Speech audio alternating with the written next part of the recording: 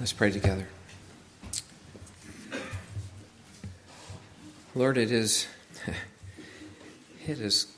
well with all of our souls as we reflect on the reality of Jesus Christ, his sacrifice for us, the atonement he purchased for us, the redemption we have through him.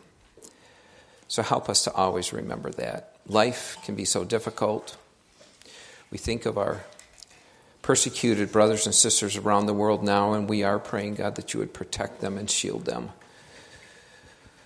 God, help all of us, even those of us who have been blessed to live in this country who face no persecution.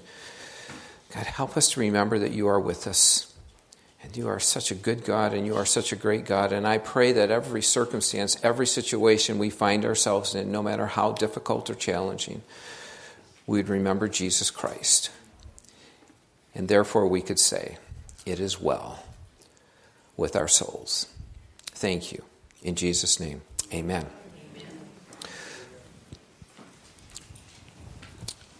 As we saw last week, the countdown to Jesus' ministry, it was complete. After his baptism and subsequent 40 days of wilderness temptations, it was time. That's where we left off last week. And so now he begins his 3 years of public ministry. How did he begin? Well, there were really two important aspects, two important things that we're going to see this morning in regards to his beginning. Number one is this: Jesus proclaims the gospel. I hope you're with me already in Mark chapter 1. Mark chapter 1, I want you to go down to verse 14. I'm going to read that and have you just follow along as I do that. Now, after John was arrested, Jesus came into Galilee proclaiming the gospel of God. I don't know about you when I read that, but I'm like, wait, what? After John was arrested? Mark, that's all you're going to tell us? Couldn't you give us a little more details, fill in some of the gaps in regards to that? Don't you think, Mark, maybe we should know a little bit more about that whole situation? Evidently not, because under the inspiration of the Holy Spirit, he was not led to reveal anything more about it than that. Good news, well, it's kind of good news. It's good news for us, at least satisfies our curiosity, is when we get to chapter 6, Mark will explain much more about John's his imprisonment. But for now, what he does, I think it's this surprisingly abrupt transition, I think it's very significant. Because what he is doing, I think, he is reminding us of the focus of his entire gospel. The focus of Mark's book, we talked about this a few weeks ago when we introduced this book, but the focus is Jesus Christ. Look back at verse 1 of chapter 1. The beginning of the gospel of Jesus Christ, the Son of God. John's ministry, remember this, his ministry was preparatory. He was there to prepare the way for the coming of the Messiah. But now his forced absence, if you will, from public ministry, I think it shines an intense spotlight directly upon Jesus and his ministry. And so Mark, in his style of being succinct and brief, he just simply tells us that after John was arrested, Jesus came into Galilee. Now, I love maps. Hope you guys do too. So here's all of this. You can see, if you're at least close enough to the screens, you can maybe see some of this here. But as you know, Jesus was born in Nazareth. This area, right? Why did that just happen there? It's a cute little picture of my granddaughter when she was... She is 6 now, so I'm not sure what. Okay. Well, let's just, just so you guys could see that picture, I'm so glad. It is a cute one, isn't it? And she is a cutie. I'm totally objective when I say that, by the way. So let's. Do I have control of this? All right. Now I'm scared to draw my map. Let's try it one more time. Okay. Please work. Nazareth. There is. All right. So this, of course, as you know, this... I'm so sorry. You guys understand so little of the trepidation and fear that I face every week with this thing. So, okay. But Nazareth, we're good, right? That's his hometown. That's where he was raised. Now, as we saw a couple weeks ago, though, Jesus then went to be baptized by John in the Jordan River. Now, we don't know exactly where. There's different theories, but generally this area here, Salim and Aenon, is the area that they believe that John did most of his baptism. So that's kind of where they think that might have happened. If you remember then, after his baptism, he was immediately driven by the Spirit to face temptation in the wilderness of Judea. That's somewhere this whole area. Oh, man. So...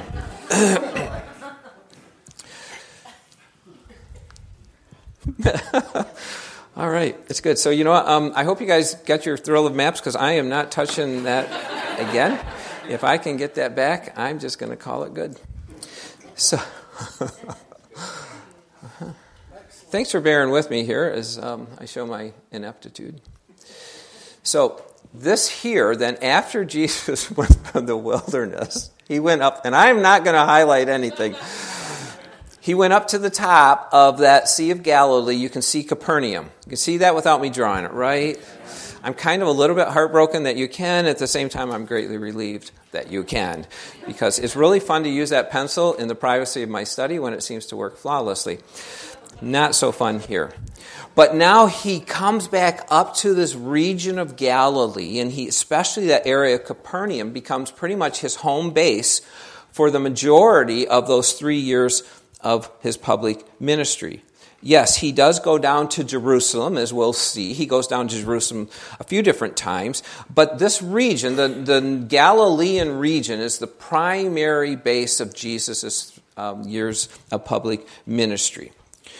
Now, his focus was on proclaiming the gospel of God. And I love that. See that in verse 14. Now, after John was arrested, Jesus came into Galilee proclaiming the gospel of God. We just read in verse 1, the gospel of Jesus Christ. I love this. It's one and the same. There's no difference here. It's literally the good news. As many of you know, that's what gospel means. It's the good news. It's the good news that comes from God. That's what he's talking about here where he says the gospel of God. It's the gospel from God.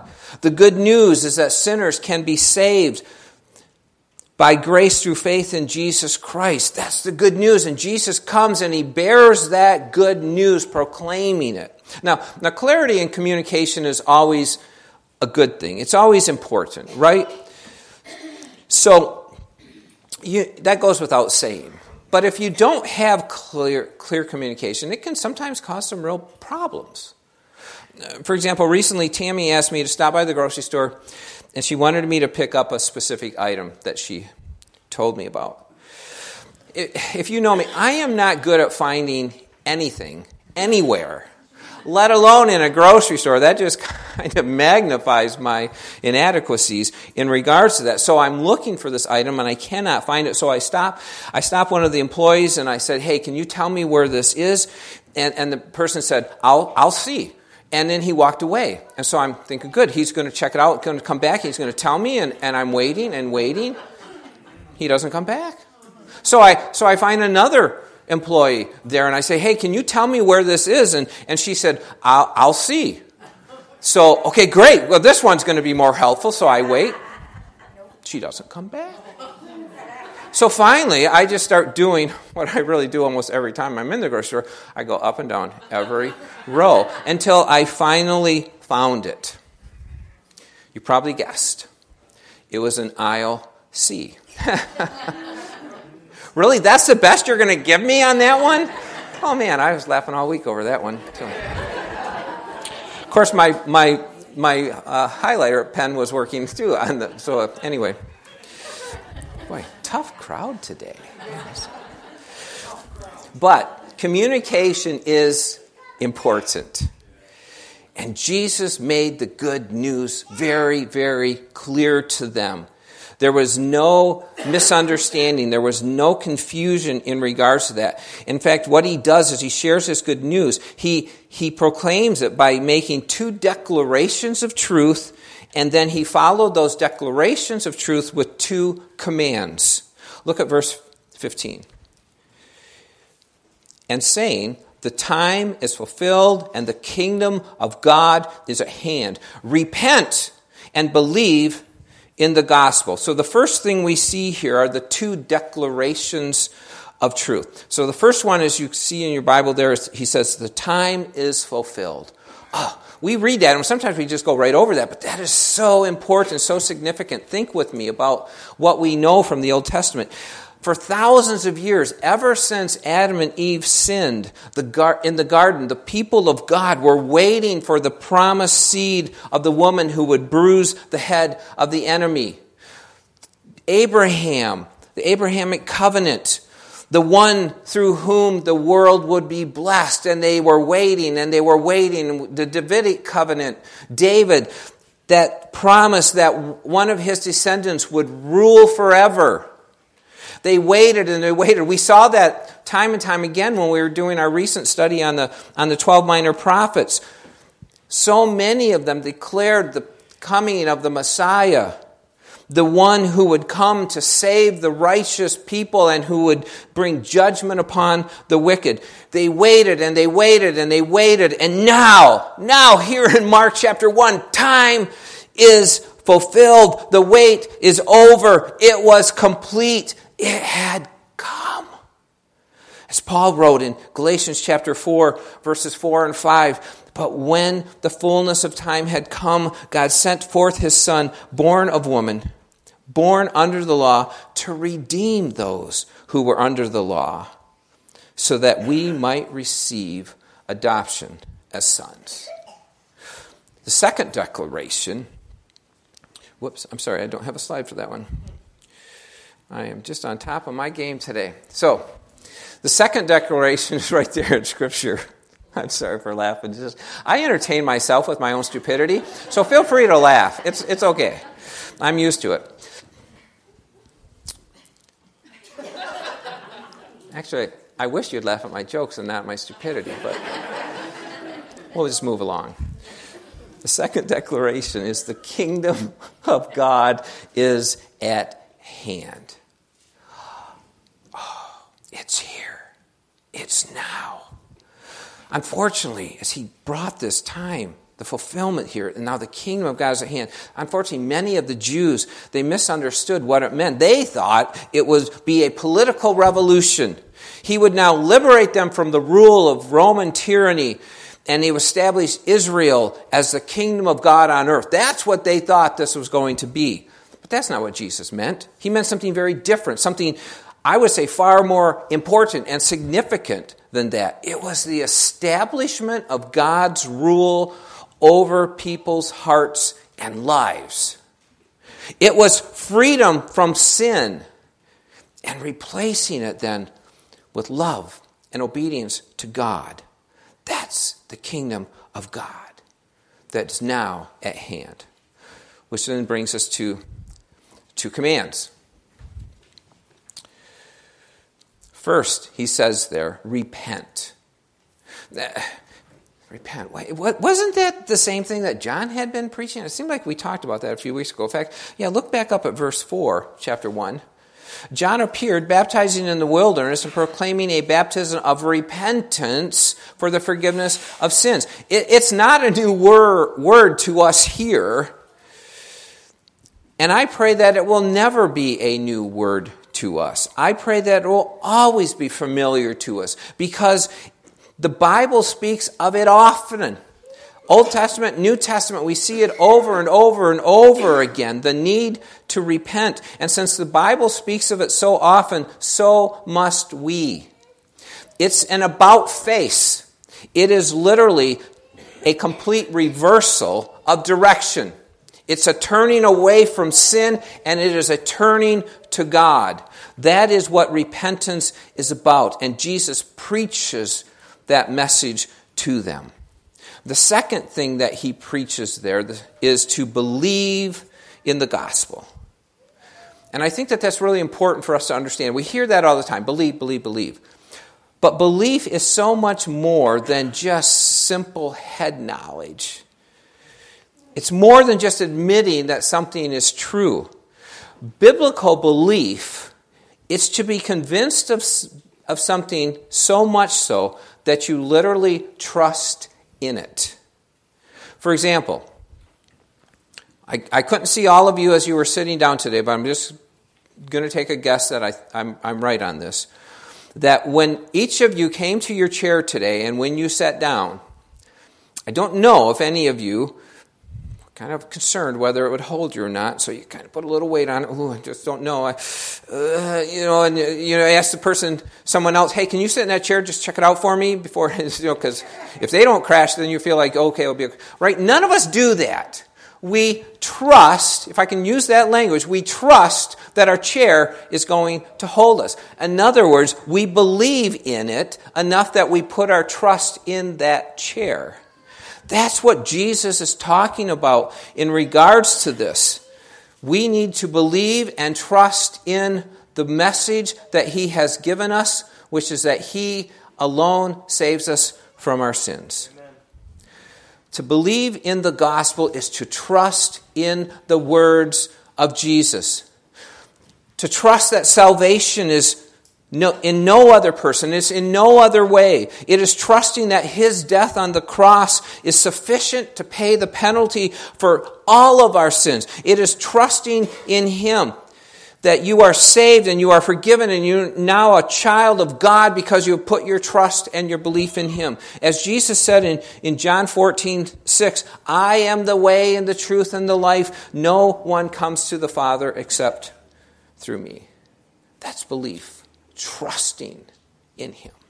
Now, that's Jesus' proclamation. So after that, what is the second aspect of Jesus' ministry?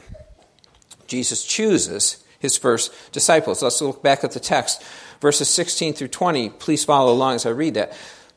Passing alongside the Sea of Galilee, He saw Simon and Andrew, the brother of Simon, casting a net into the sea, for they were fishermen. And Jesus said to them, Follow me, and I will make you become fishers of men. And immediately they left their nets and followed Him. And going on a little farther, He saw James, the son of Zebedee, and John, his brother, who were in their boat mending the nets. And immediately He called them. And they left their father Zebedee in the boat with the hired servants and followed Him. Now, I'm fairly certain that all of us would agree with this statement. A bad day fishing is still a really good day, right? Okay. Do I need to supply energy drinks for you guys on the way in today or what? I don't know. But okay, maybe you don't love fishing as much as you should, but even a bad day fishing is still a good day. You just have to trust me on that. I really thought I'd have full support on that, but it reminds me a little bit of the lady who was sitting alongside on the shore of the lake. And she was watching her husband, and she was reading a book and talking to a friend, but she was watching her husband as he set out in the boat for 4 hours fishing. And she remarked to her friend, she said, can that possibly be the same man who complains every Sunday about how difficult it is to sit in church for a whole hour? Right. Okay. I guess we'll just leave that one alone, okay? But we fish, typically we fish for fun. I always tell my wife the cost of my fishing equipment, my license, and all this stuff is my effort to provide food for our family. She doesn't buy it any better than you do, but we fish for fun, right? We do it for fun. But in Jesus' day, fishing was done primarily occupationally. And there were 3 ways to do it. One was the way that most of us do it. We use a hook or some type of a lure on the end of a line. Another way that they did it in Jesus' day was by using something called a casting net. And it was a circular net, and it could be anywhere from 9 to 15 feet in diameter.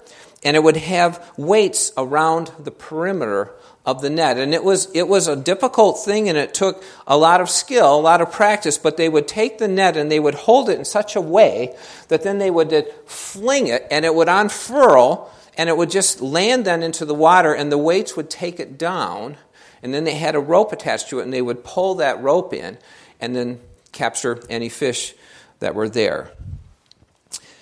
That's what Simon and Andrew were doing. Jesus found them. They were on the shore, casting their nets. That's what they were doing. Now, the Greek, in English it doesn't tell us this, but there were different words for nets. It's a different word here when it talks about what James and John were doing. And they were probably using what's called a drag net. It's a long, larger net, and it would be strung usually between 2 or even more boats. And it would have floats on the top, and it would have anchors, weights on the bottom. And they would stretch it out between the boats, and then they would have rope on each end, and they would pull it in towards shore, capturing any fish in regards to that. And like I said, that's what James and John were doing. But now, because Mark's writing style is succinct, he doesn't give us any more background about this situation. When we read this, if we're reading only from Mark, we think, wow, this is the first time that they've ever met Jesus, and all of a sudden he walks up and he tells them to come and follow me, and they do it. John fills in for us a little bit in his gospel some of the things in regards to this. This was not the first time. At least we know for sure that Andrew and Simon, Peter, we know that they had met Jesus before. There's a good chance that James and John had as well. And so this wasn't anything like they were surprised as some guy comes up to them and tells them to follow him, and they do it. They knew that Jesus was the Messiah who had come to save the world. Now, in those verses, there is so much detail. There's so many things that we could talk about, and I tell you, time just isn't going to allow us to do that. And because Mark is succinct, I am going to do my best to be succinct as well. But I want us to just point out, I want to mention 3 things. The call. He says, follow me. Now, it sounds so simple, doesn't it? But this was a lot more involved than just a simple game of follow the leader. Following Jesus meant leaving their occupations. It meant leaving the security of their daily lives behind them. It meant following him even though they did not know where that journey would take them. And I think it's important for us to understand here.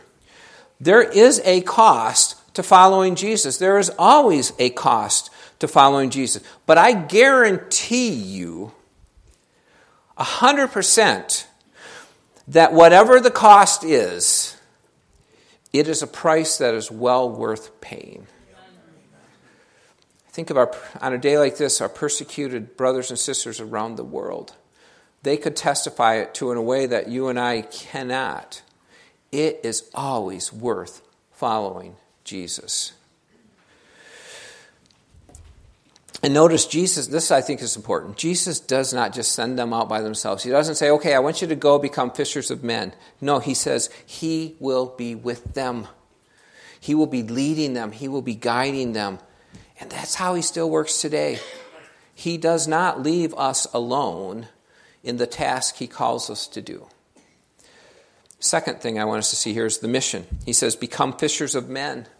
A life of following Jesus is a life invested in other people. We are not called to live in isolation. We are called to shine the light, to spread the good news that Jesus saves. We are called to be used by God to rescue those who might be perishing. But again, I want you to notice that it is not done in our power. It was not done in their power. It's not done in ours either. Jesus said, I will make you become fishers of men.